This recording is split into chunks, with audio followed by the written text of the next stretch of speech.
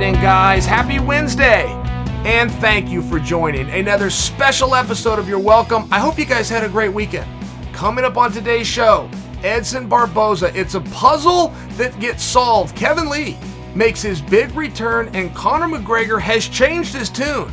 That's all later, of course. I have to begin with my reaction to the must-see event that went down Sunday night in Cleveland, Ohio.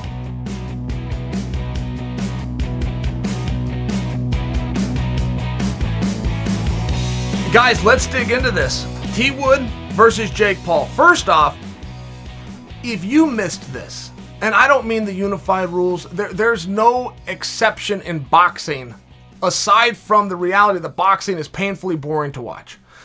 The greatest thing that Paul has ever done is made it 8 rounds. Paul will get no credit for this. People will continue to resist him. If more people would copy Jake Paul and just do 8-round boxing matches, the whole sport will be in a better place. Now, I love the way that Paul has disrupted the boxing model. I love the way he stepped in as a famous guy who just had something that he wanted to do. And look, fame doesn't just travel you wherever you go. And you guys would know this as viewers. Think of your favorite Hollywood actor. Throw out the big names. Denzel Washington, right? Brad Pitt. Throw out some big names. Jennifer Aniston. If they go over to boxing, are you going to come with them just because? Just ask yourself that question. And they'll be a part of, yeah, I would go watch them. Yeah, you might go watch them once, but you're not going to just come with them. And we've seen this tested both ways. We've seen people in the boxing world. I'll use Roy Jones Jr., who's a big and meaningful name within the boxing world and thought he could parlay that into rap. I think, if memory serves me right, even Shaquille O'Neal tried doing some level of music and entertainment to get those fans to come with you. No matter where you go, you're a YouTube star, but you transition those fans and you pivot over to boxing. That does not just happen because you have 20 million followers. There is an art to that. That's where Jake Paul should get the credit. His ability to bring people along the journey that is Jake Paul's life, and for them to not care what genre you're going into, that is an art like no other. If you want to go study Jake Paul, that's what you want to study. Don't study his left and his right hand. Don't even study what he did on YouTube, become big and famous, and he parlayed off of his brother, and all the other things that you want to use as low-hanging fruit for making an excuse as to how you cannot articulate it.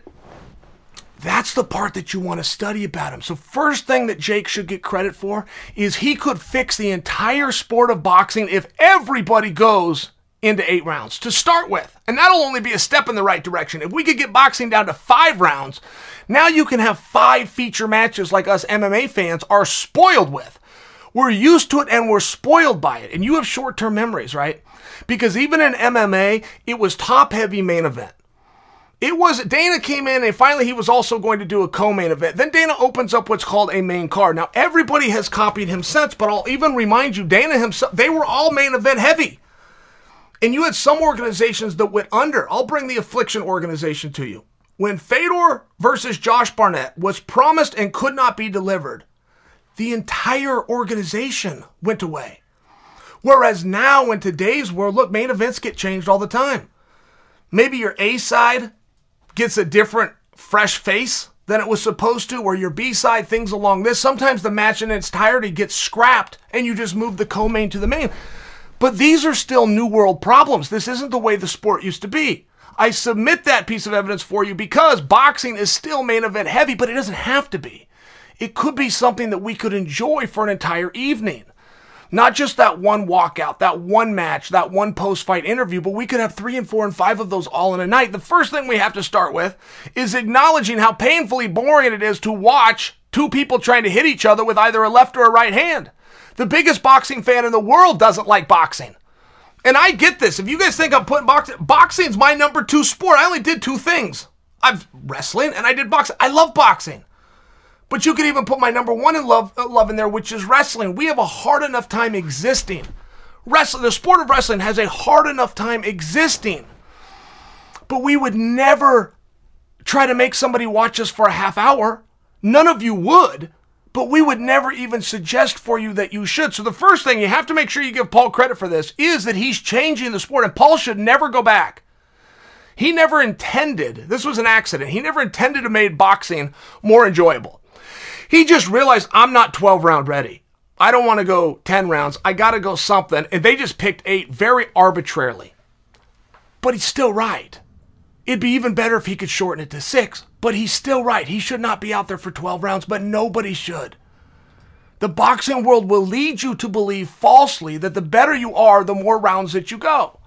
You will start in the amateurs at 3 rounds. You can go into the pros as few as 6. What was Butterbean was the king of the 4-rounders, if I remember right. But it used to go all the way up to 15 rounds, which is still on the books today. They just don't elect to do it. They elect to go up to 12. That's a misnomer from Jump Street. It has nothing to do with how good you are as for how many rounds that you should go. It solely has to do with the viewer and the audience. We don't want to watch any boxer go out there for 12 rounds. So credit to Paul. Now, fun buildup. All the way down to the day before, something happened with T. Wood's mom and the Paul camp. I have to leave it at something because I didn't see it. The video that was going around that so many of you have sent to me and believe was T. Wood's mom, it wasn't. That was his sister. Now, when the cameras came on and T. Wood's sister is dressing this guy down, we'd already missed the good stuff, but it happened. It was a piece of theater. T. Wood went as far with to say, to hell with the money. I don't care if this fight doesn't even happen. You bring my mother into it, we're going to deal with this now, whatever the consequences are. And of course, T. Wood's right. We all side with T. Wood on that one. Now you go to Paul. Paul's only got one answer, which is, look, I'm sorry. I didn't see what happened, but whatever it was, his mom shouldn't have been in with that. Or option 2, which is the one that Paul went with, the great Paul. I must say, the great Jake Paul said, I don't care what they did to He said, I don't care what they did to T. Wood's mom. He offered no apology. These are your only 2 options, right? But it's a 98% certainty that you're going to go with the first, which is, I'm sorry, Mrs. Woodley should have been left out of it. Paul didn't go with it. To hell with it. It's done anyway. This is all behind us. And the problem child wants to go out there to be the hated child. All fair play for me. I bring this up, and I haven't even talked about a left or a right hand being thrown yet, because if you were negative to the Woodley versus Paul fight, you missed the good stuff. They had a good and fun buildup, and this isn't something that is sustainable. I'll put it at 12 months. And I'm just talking about the general celebrities coming over to boxing. Now, I will share with you that I'm telling you 12 months now, but the first time I used those words, 12 months, was about 9 months ago. So it's got a little bit, I'm still it's got about a year, but that's a very broad stroke year. 1 and 2 are kind of the same thing. 1 and 2 and 3 are kind of the same. Do we have 3 years of this? And it's not just the weight of the world that's going to be on Paul. Some other people need to come over. They need to spread this around. But in many ways, and I'm speaking for North America, for North America specifically, Paul is amongst the biggest deals there is in boxing. Paul can generate some real numbers. So can Tyson Fury, in all fairness. And then you'll get the people that want to look like they know boxing, even though they don't follow it, and they'll throw out a name for you like Canelo Alvarez. Or you'll get the real jerk that wants to look like the brave guy at the party that knows about boxing, even though he doesn't. And he'll throw out 3 letters named Triple G. Now, if you gave him $10,000 to tell you what G, G, and or G stood for, he'd be stuck. He wouldn't know. But he knows that he's heard G, G, G in order. He wants to look like a smart boxing guy. Mistake that boxing has made, mistake that boxing is continuing to make, and they will always make. Boxing is not fixable, in my opinion. Not with the leadership that is in there right now. You're going to have to throw them all out and start at day 1. But a continuing mistake that boxing has made, and they're making right now, is they build one person at a time. From the time I was a child, we could look forward to one guy fighting on TV, and his name was Sugar Ray Leonard. When Leonard was done, we could then look forward to seeing one guy box on television, and his name was Mike Tyson. You could then fast forward that, put in Oscar De La Hoya, put in Floyd Mayweather. But the one constant is true is boxing doesn't know how to build a room full of stars. They've never understood that. And I'll see the media ask Dana White this a number of times through history, whether it was when Ronda left, when we didn't know if Conor was going to be back, when Tito left, when Randy Couture retired. What are you going to do? Your biggest star is gone. And actual media was asking this. This wasn't a rhetorical question. They genuinely didn't know. What they had always missed, that Dana had a whole barn full of stars in comparison to the way combat sports had been done from the beginning of time. In comparison to, he always had 5, 6, 7 guys that could be pay-per-view box office hits. And even if he lost his absolute number one, he still had people he could put in, which is what boxing doesn't have. So when I talk to you about how long does this era have, how long does the celebrity have in boxing, it's not unique to Jake Paul in a broad stroke, but more literal it is only because boxing makes the mistake of not building a whole bunch of guys at once. Now let's talk about the X's and O's. The fight was fine. What do you want from these guys? You wrapped up their hands with pillows and you told them they can only throw the lead hand or the rear hand. I mean, what do you want from them? So they go out and they deliver this. It looked at points in the fight that under the rules of boxing, I can remember one spot specifically, it looked as though Tyron should have had a 10-8. And I mean pro Tyron, the ref should have jumped in there and given Paul a standing 8 count. Now that's very relevant. If there was a standing 8 count, there is now a signal to the judges of who wins that round, absent of a knockdown and or a standing 8 the opposite direction. That did not happen, which means that round is now up in the air. So when you come down to a split decision, you start to talk about things like this. They're no more than talking points, but it did look like the one biggest shot of the entire fight that was landed from T. Wood was enough under the rules of boxing, which are not open purely for interpretation, that should have been a standing 8, that round should have gone to T. Wood. I don't have the cards in front of me, but that was one talking point. The other side of it was Paul moved very well, and Paul never stopped moving. And even in the short time that we've seen Paul in this sport, we have seen some training. I've always been most impressed with Paul's flinches. Now some of you go, what's a flinch, right? That's like what your buddy would do to you. Oh, remember that old stupid game that the jerk on the playground would do? Then he'd punch you twice and then say something stupid like 2 for flinching. It's still a real thing, even in professional sport. If you can do something and get a reaction from your opponent, but you can't, it doesn't just happen like on the playground. It has to be practiced and it has to be trained. And whether it was against the basketball player or it was against Ben Askren, or even as this shadow boxing footage that I see of Jake Paul, I've always impressed with his ability to get a reaction, with his ability to flinch. Only because I know it's not normal. Only because I know that comes with hours upon hours, days into weeks, into months, into years in the practice room. And it's one of the few things that I've seen that if he's able to flinch, get a reaction, he spent some time working on it. What is Paul going to do when the fight gets deep? What's he going to do when he's tired? What's he going to do when he's losing minutes, losing exchanges, and there's still a bunch of time left? That's where the fighter comes in. Does Paul have that within him? The general guess would have been no. A more logical guess would be no, followed by, how would he? How would he have that in him? He's never done it before. He's never been pressed like this. He's never been in a high-pressure situation. He's never been hurt and still has to come out for 3 more rounds. So how would he know how to deal with it?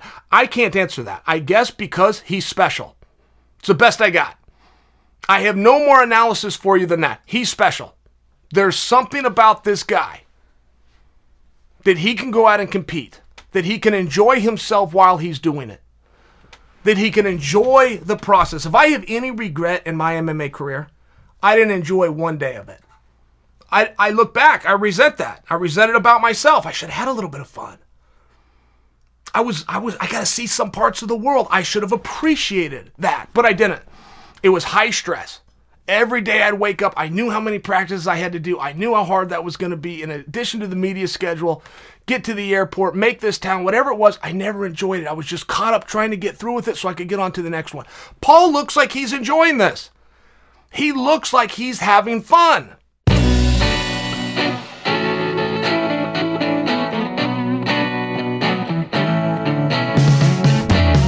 Okay, guys, I promise you I will have much more to say about Jake Paul and Tyron Woodley. And coming up next, I'll tell you about a recent tweet Jake Paul sent out and what I think it really means.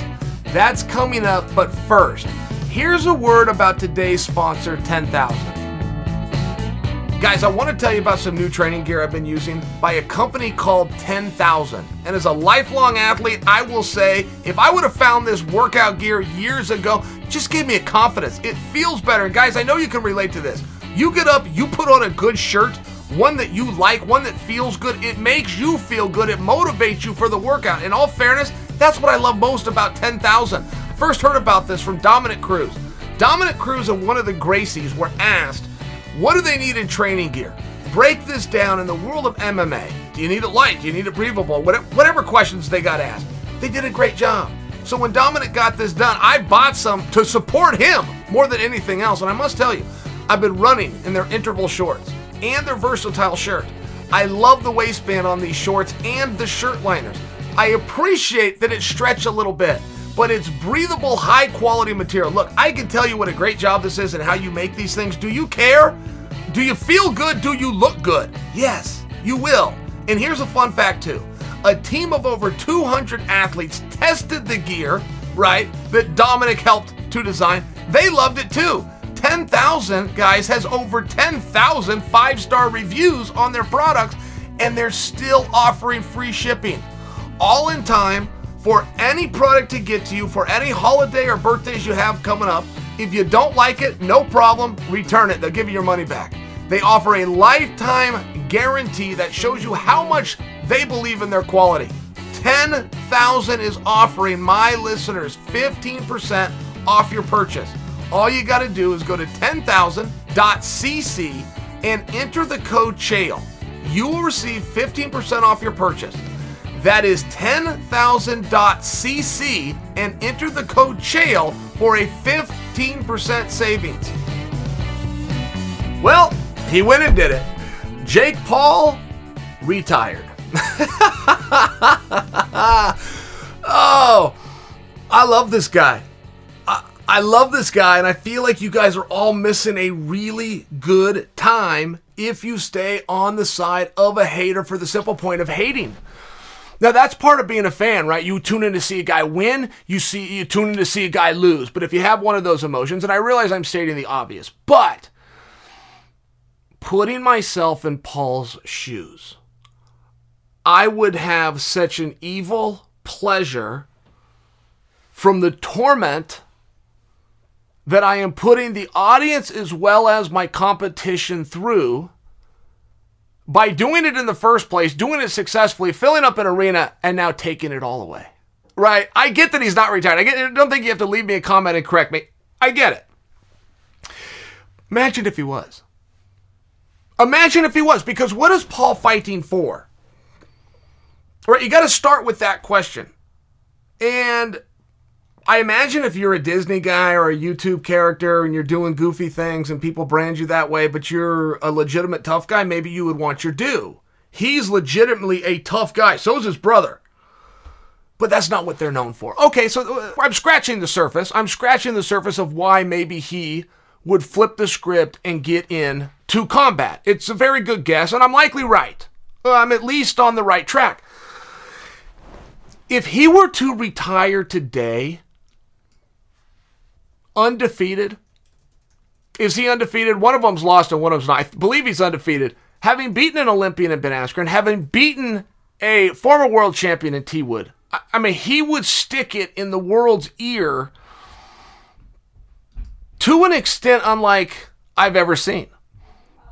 Because why is he fighting? Right? You have to go back to that. If it's not about a world championship, if it's not about getting in there to the highest level and being recognized with a belt, which, by the way, is going to come and go quickly, you're going to have that belt for a short period of time. Even if you're great, it's going to be gone. Whatever magazines they wrote that down in, wherever they captured your picture and put champion next to it, you better order one and keep it in your shelf and hope that your grandkids come across it. Because it's just one of those things. It's going to come and go. And as a guy who dedicated my life for that one moment, I do understand it to some extent, but I didn't come into it for the same reason as Paul.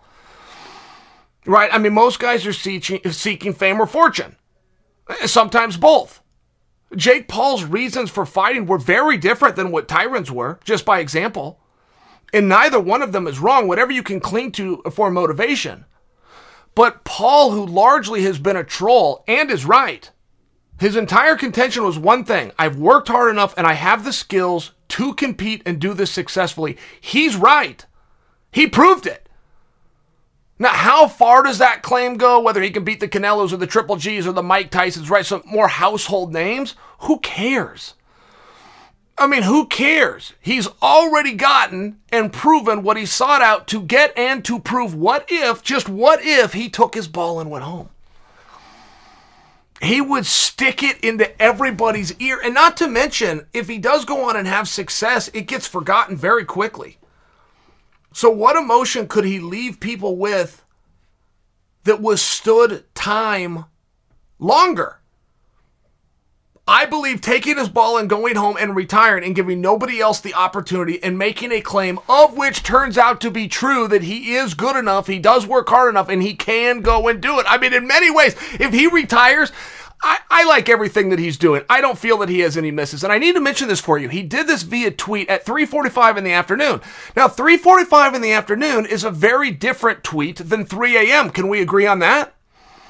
Can we agree that a midday, level-headed tweet carries some kind of a weight in the opposite direction, right? Think of John Jones and Conor McGregor, who are both known for tweeting things and then deleting them. They have one thing in common, which is they come right around midnight. And they're substance-controlled tweets and substance-controlled deletes. They tweet when the substance is kicked in, and when the substance goes away, they take them down. 3:45 is a very different tweet. I mean, I have to bring that up because Dustin Poirier just did the same thing. Dustin Poirier woke up at 8 a.m. and sent out a tweet that he is the undisputed champion of the world. Now, I don't know where Dustin felt the need to make this claim or where that came from, but can we all agree that him saying that at 8 in the morning on a weekday is very different than 1 a.m. on a weekend? So when Paul comes out at 3:45 in the afternoon and says, I am retired. And I got to tell you something. I do not believe that Paul wants to fight Woodley again. Not because he's scared of him or any of those playground things. I just think what Paul is trying to do and the exposure that he's trying to get, he's going to want to spread it around. He's going to want some fresh blood. He's going to want a different challenge. He's going to want to prove a different point. I don't fully know what it is that makes him tick, but I think that I'm right. And I think that while being high on adrenaline in the ring post-match, the biggest win of his career, one of the larger upsets in all fairness in all of 2021 as combat goes, I think he would like to take that back. How does he get out of it? If I'm right, how does he get out of it? Now, I had this conversation with somebody privately. Guess what they said? They said he's already out of it because T Wood will never get the tattoo.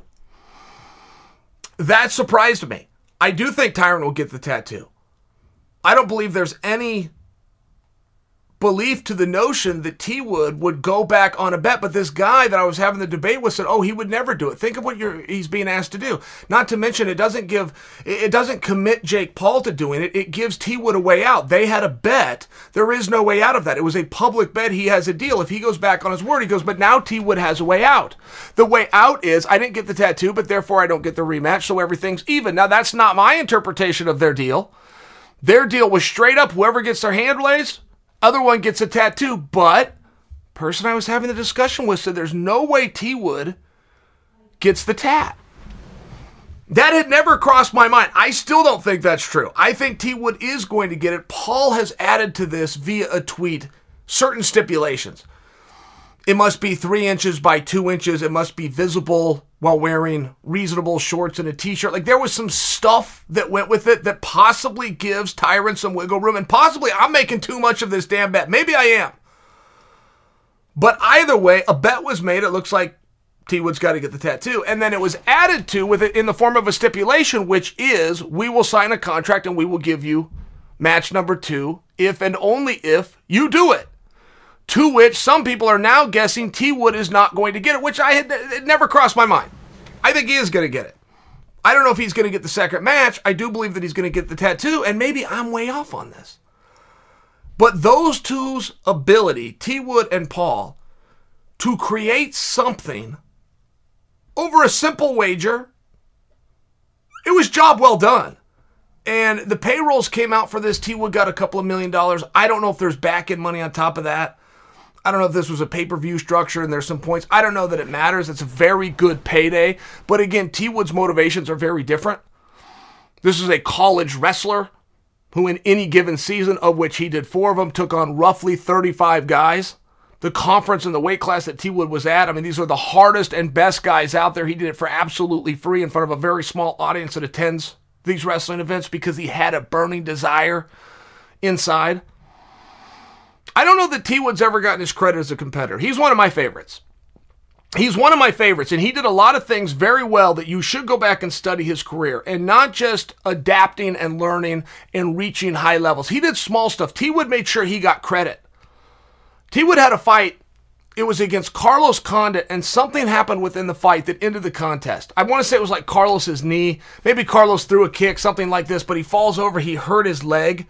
Now, generally, most guys aren't going to get credit for that. Whoa, freak injury, accident. Let's run this one back. The record books are going to reflect it. We've got to bring conclusion to this. T. Wood wins. We're going to call it a TKO. Bettors go ahead and go to the window. But you don't get much credit for it. T. Wood demanded his credit. I give a damn how this happened. The objective is to hurt the other one. The number one objective is he made sure he got his credit. When T. Wood started calling for title fights, and I remember this clearly, it was back in the Fox days, 2012-ish, 2013-ish. But I remember T. Wood was 3-2 in his last 5. He was 2-2 in his last 4. I mean, if you break it down, it wasn't overly impressive, but he was demanding title shots. He was making sure when he was knocking guys out, when he was stopping them, when he stopped Jay Haran, he was making sure that everybody noticed and gave him credit. Now, on the nights that T. Wood did it, there was 11 fights. He was one of them. He wasn't even a main event, but he was the one that stood out. He really was, because he would demand, look at who I beat, look at everything that he's done, look at everything I just took from him, look at what my placement should be, bring me a world title fight. And he kept saying it. He was the only guy that said it, and he got the fight. And then T. Wood went from there. He went from there, diving into rap, making a cameo over here. TMZ did a show with me. He wasn't afraid to work hard. He demanded, he got credit, he wasn't afraid to work hard. I think there's a lot of things that he's done very well in his career. I don't know where this rematch goes. I don't know where this tattoo business goes. The mere fact that Jake Paul took everything from everybody, including you, the audience, in the form of a retirement, I don't care that it was insincere. There's a level of entertainment being played here. It was played out in a social media platform in 160 characters or less at 3:45 in the afternoon. You tell me another fighter that entertains you in any fashion at 3:45 in the afternoon on a weekday. As simple as it may sound, he's the only one that did it. He gets credit for that. So that wraps up the action that we saw Sunday night. Now let's revisit Saturday's UFC card, which featured a headliner with a lot on the line that many of you were really excited about. All right, let's talk some Giga, right? You got to understand, Giga has been running his mouth for a period of time, which I, for one, like. There's a lot of guys throwing punches and kicks locked inside of a steel cage. Why am I watching you? And moreover, even on one night, there's going to be 10 other guys doing it. Why are you the main event? Giga's been speaking up. Giga has been all about action. And back the tape up, guys. A lot of you may not know this. Giga came through the Dana White Contender Series. I know that because he fought my teammate. Austin Springer happens to be my teammate. Austin beat him. We beat Giga in that fight.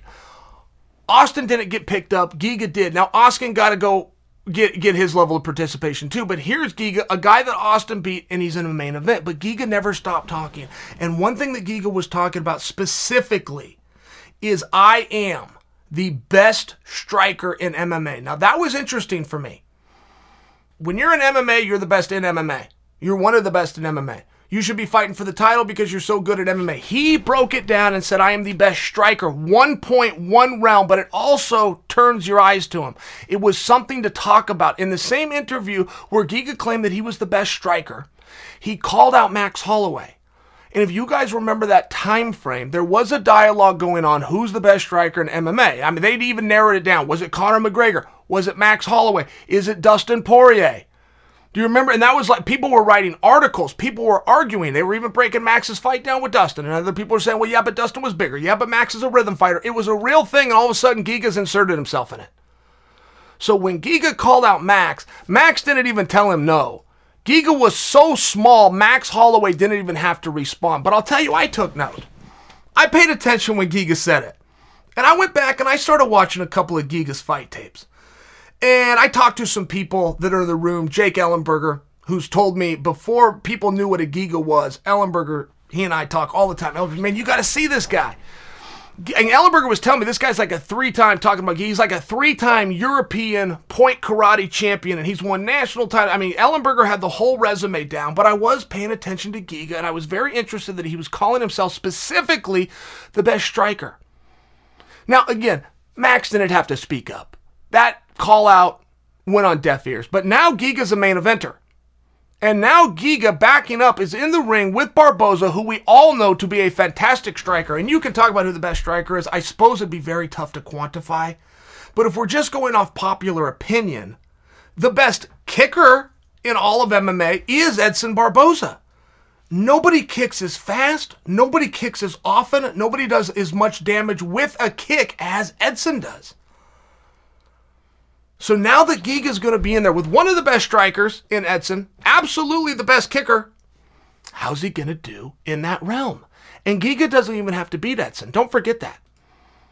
Giga made this very small. I'm the best striker. If he would have been taken down and choked out by Edson, Giga's claim still lives on, which was another reason I loved it. Another reason I thought from a marketing standpoint, he's on to something here. I don't know what it is yet. I don't know how this is going to play out. But there's something to the claim by Giga that he's the best striker. Okay, great. So he gets in there with Barboza, and Giga's hot. I mean, he's red hot. His training's going well. He's in the room. Rafael Cadero, one of the great trainers of all time. Benny Darush is in the room, just by example. He's surrounded by studs out here with Blackhouse. Kelvin Gastelum is in the room. I could play this name drop game. Giga's going to have to go into 5 rounds.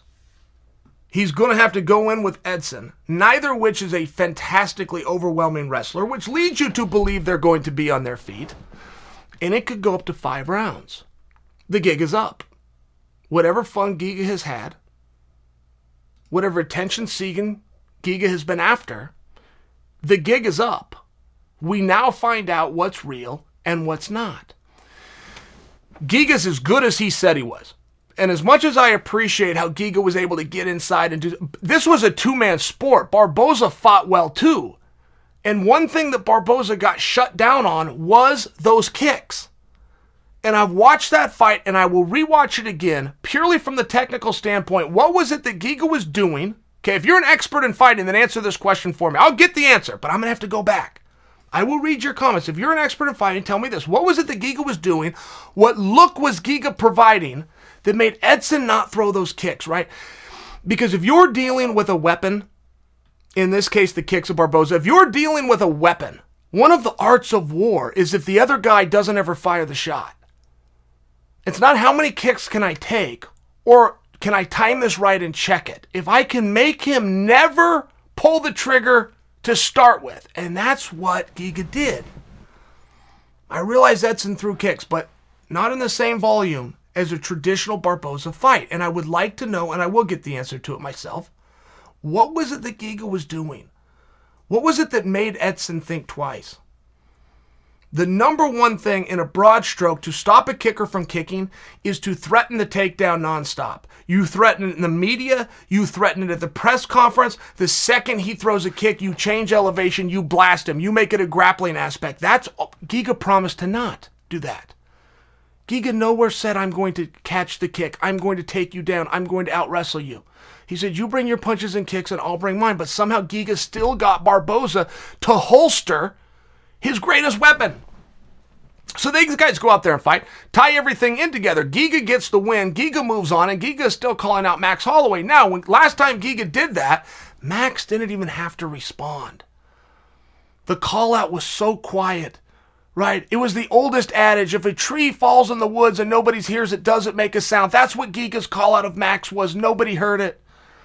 Max didn't have to respond. Max is now going to have to respond.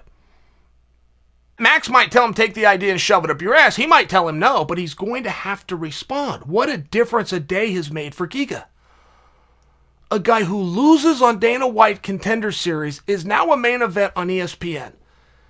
Is now calling out a champion of the world. And he's going to get a response. Now, Max Holloway is something very special. We don't need to break down the X's and O's and who do we think is going to win between Max and Giga. We don't have to do any of that. The mere fact that we're having the conversation, the mere fact that that fight could get made, the mere fact that Max is now in a spot where he's going to have to respond to a guy who lost his first time on television and is now a main eventer. I mean, there's some guys you want to be like. There's some guys you don't. There's some guys you wish you could fight like. You wish you had a right hand like this guy or a double leg like this guy. There's some guys that show character that you actually want to be like. Giga is one of those guys. So also on Saturday night, one of my favorites made his return. Now to refresh your memory, the last time Kevin Lee fought was back in March of 2020 against guess who? Charles Oliveira himself. Kevin's battled an injury since, surgeries, and had his Sean Brady fight canceled, but now he's back, and you know what? I think he looked great. This sport is so cold, right? Let me talk to you about what is going on with Kevin Lee right now, because it's extremely relevant. Let's just take another sport, throw a dart at the board. What do you come up with? All right, basketball. Great, let's use basketball. You have a player who gets hurt. You have a player who has missed a meaningful amount of time. They're now suited up. They're cleared by the doctors. They're back on the courts. There is no basketball team anywhere with any starter in the history of the league that goes in and plays the entire game. That has simply never happened. Never. Literal statement. Never. A starter gets hurt. A starter goes out. A starter comes back. They're suited up. Their first game in, they do not play whistle to whistle. It has never happened. So you take a guy like Kevin Lee, who is on the injury list, who's coming back, who has no frame of reference for what his conditioning is like, what his timing is like, not to mention he's changed weight classes. That's a difficult thing to do. You change weights, regardless of outcome, your performance is going to be different. Do you perform well enough to get your hand raised? Do you not? Two-man sport. However that plays out, it plays out. I just share for you, there is no sport over the history of time where a guy has been removed for a period of time and he goes in for the entire game. Kevin Lee did. By the way, at a different weight class. He's expected to win. He's expected to beat the other guy.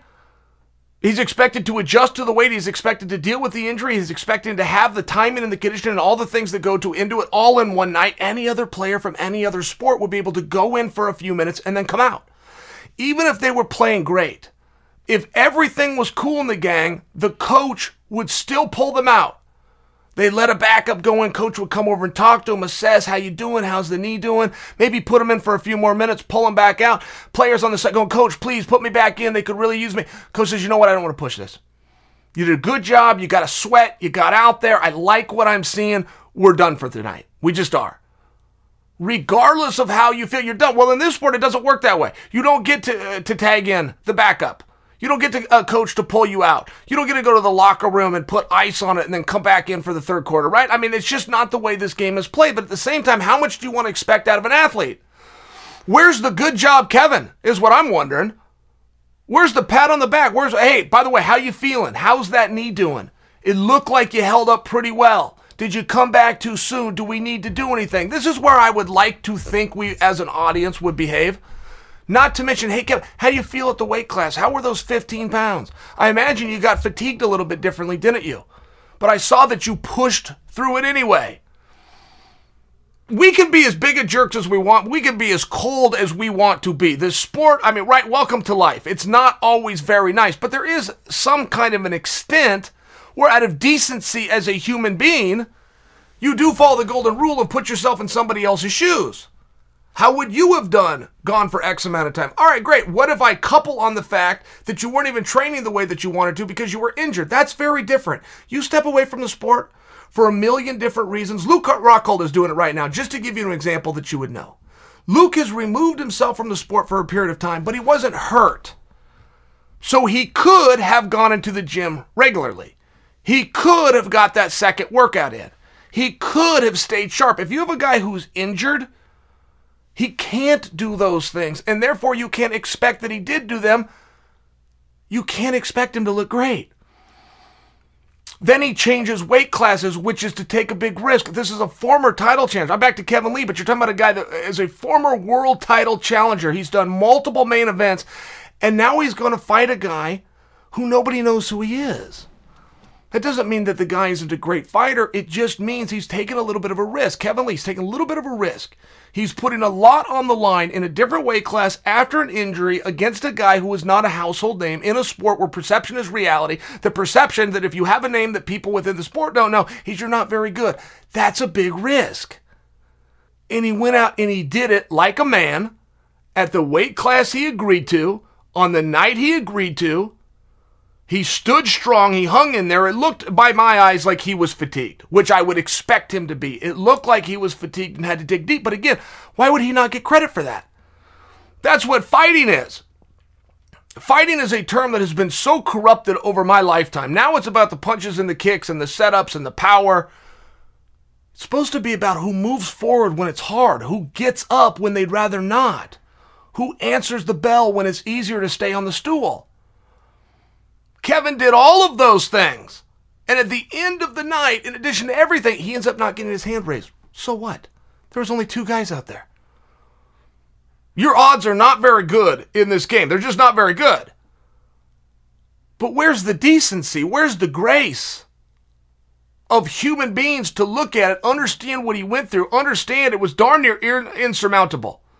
I don't know if there's anybody on the roster, and we got some damn good fighters. I don't know if there's anybody in the roster that you could give an injury to, remove from the sport, change a weight class. I mean, look, this is what John Jones is going through right now, minus the injury. And this is not my typical take a shot at John Jones session. In all fairness, John is being very disciplined. He knows he's changing weight classes. Don't think you have to correct me and tell me 205 to 265 and it's a bigger jump. I get it. He still went up one weight class. That's what Kevin Lee did. But John didn't have to deal with the injury. It was just the opposite. He was in the gym training, trying to put on the bulk. It's very different, the scenario. And Kevin has a job. If he wants to go out and get paid and he wants to earn a living, he's got to make a date. You got to, at some point, you got to write a date down and boom, here's the finish line. Many people would not do that. Many people would buy more time. Many people would come up with excuses. He did none of those things, not to mention took a risk as a former main event title challenger, taking on somebody you're not familiar with in a different weight class. And there's always positives. Sometimes you got to find them. But the mere fact that he got 15 good minutes in any other sport, football, baseball, basketball, the coach would pull you out. No matter how well you were performing, the coach would pull you out. For sure, 100%, you won't find an example where what I just said is not absolutely, literally true. He doesn't get to come out. He gets to come out when the job is done. And we're going to talk about what should we do with him now. We're going to talk about you got beat by a guy we're not familiar with. How about we take some of those obstacles out of the way? How about we find a date 3 or 4 months from now, boom, we circle it on the calendar, get to come back in, same weight class, do everything again, anybody you want to pick, but let him have a couple of reps, which is what he got over the weekend. That's what it's about. Your comeback fight, that's what it's about. This wasn't a cash grab. This wasn't he was on the top of the bill and he can fill up an arena. He was one of the guys on the card looking to go out there, get experience, get some reps, and that's what he did. In my opinion, he did a damn good job. To close out today's show, another tweet has the MMA world talking about a fight that all of us want to see, and man, I really hope we do get to see it one day. Conor McGregor just tweeted, and it's open for interpretation, like a lot of Conor tweets. Picture of him and Nate Diaz, press conference from one of their first 2 fights, staring each other down. Conor puts a caption on it, put on 30 pounds, I assume he's talking about himself, put on 30 pounds of muscle, and say ding ding.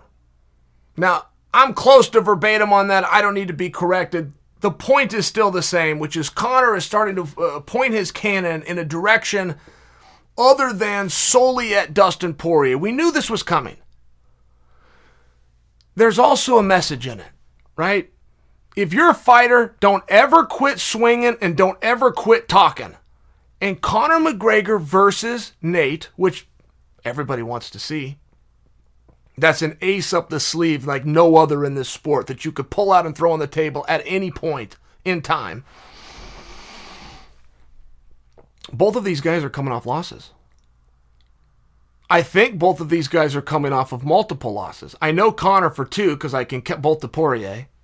I think he lost his previous fight to that. I think that goes all the way back to Khabib. Somewhere along the way, he lost a fight to Floyd Mayweather. I don't think Conor's won a fight in a meaningful period of time.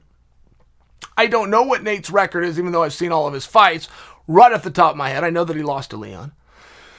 My point is the same, which is it's about more than just getting your hand raised. Now, I should be stating the obvious. I should be preaching to the choir. I should not have to dumb this down any more than I am, but I do need to.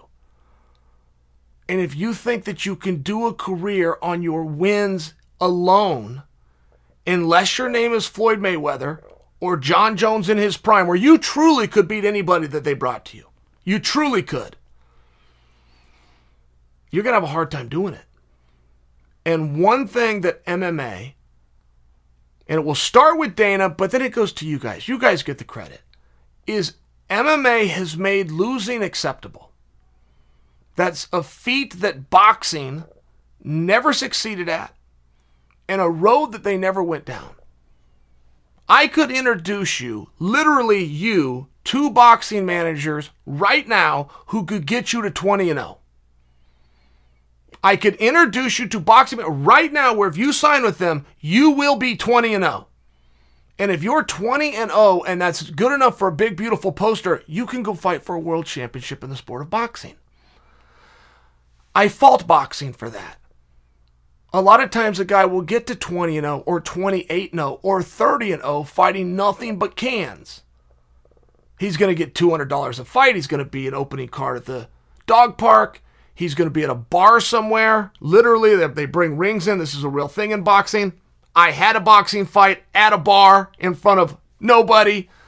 But it's a real thing, and you can get yourself to 20-0, and it's very important that you do it. And one of the reasons you can get to 20-0 isn't just because there's cans out there who you can pay a few $100 to step in the ring to get you a win.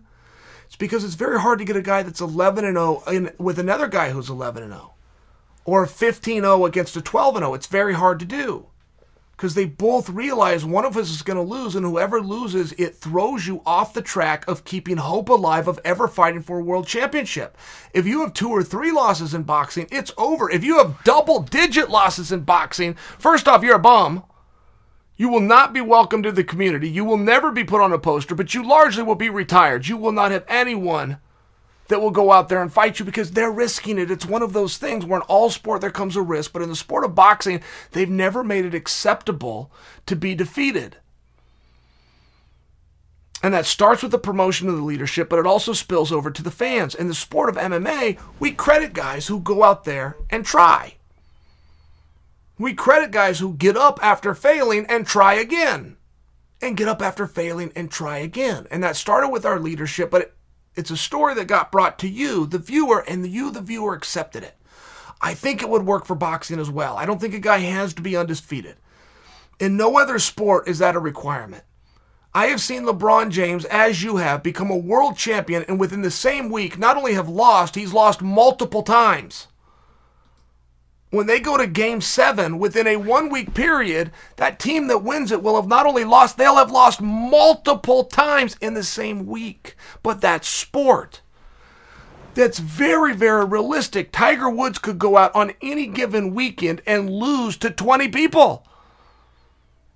He could come in 21st on any given weekend. He will be given a shot the very next weekend. He might come out, beat them all, and win. But that's sport. And it's a major miss by boxing. It's a major miss by the leadership of boxing. And it's a major win to MMA. And it's very obvious.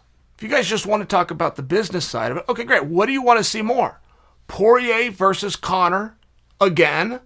Conor versus Diaz. Again, I don't fault you for whatever your answer is, but the mere fact that you have to stop and go, well, yeah, shows you that they're pretty close. Shows you that it's pretty close in terms of which one you would anticipate more. Poirier coming off nothing but beautiful victories. Diaz coming off a defeat to Lee. It doesn't matter. It's a match that you want to see with characters that you find interesting, doing something that you understand. It's very basic.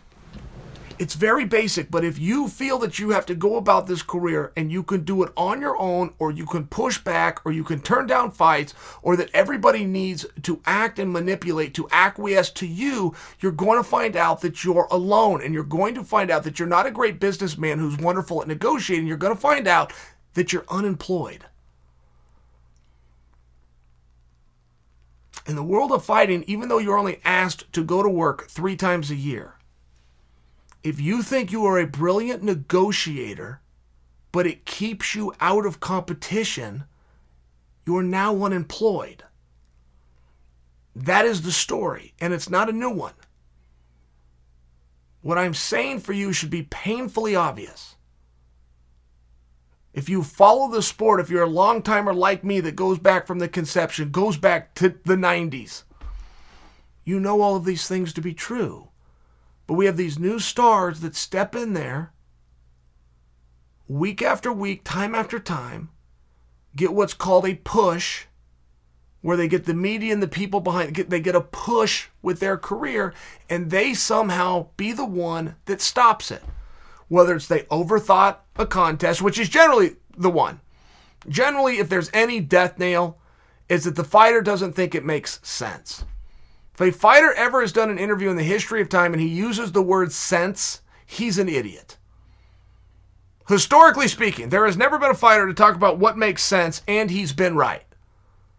If his manager comes out and talks like that, if his trainer comes out and talks like that, there's something about that word. And I'm not here to tell you that there's things that don't make sense, right? If it doesn't make dollars, it doesn't make sense. I understand the whole thing. What I'm sharing with you, you'll never find a fighter who said this makes sense and been right.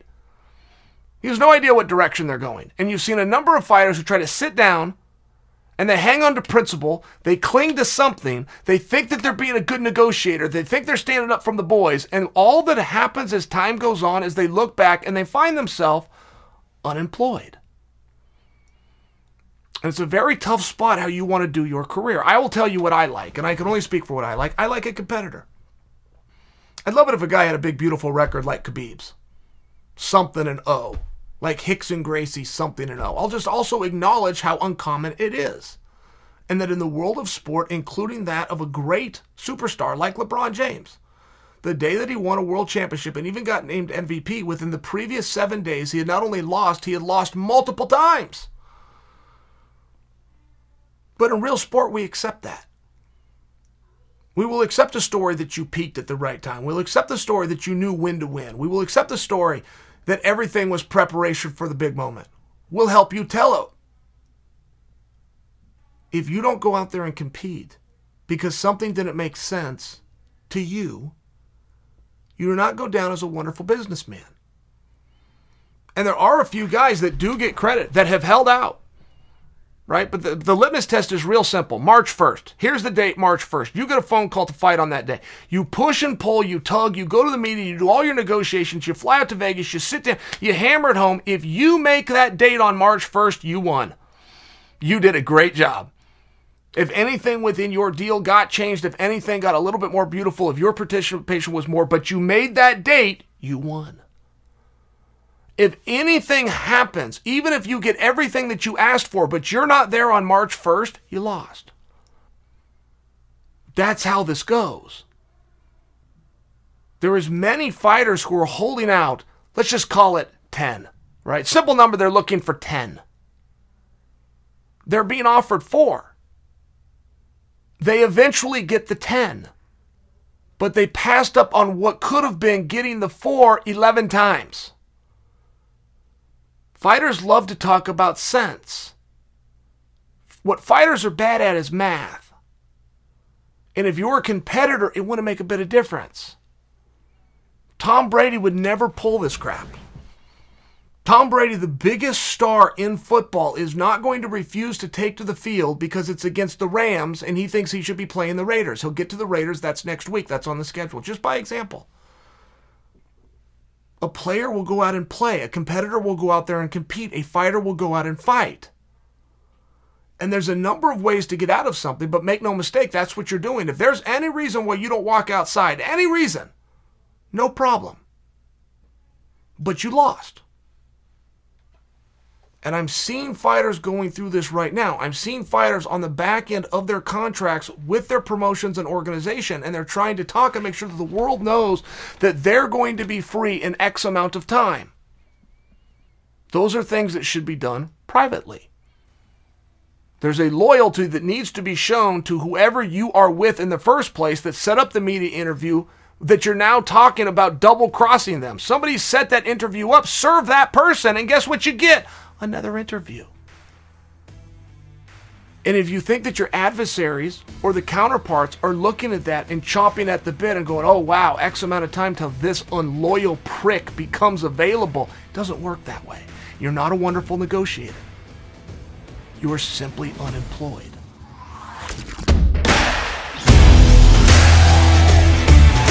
All right, guys, that's it for today's episode. I appreciate you listening and continuing to review the show on Apple Podcasts, like our friend Badger, who says, best podcast around. Well, thank you, Badger.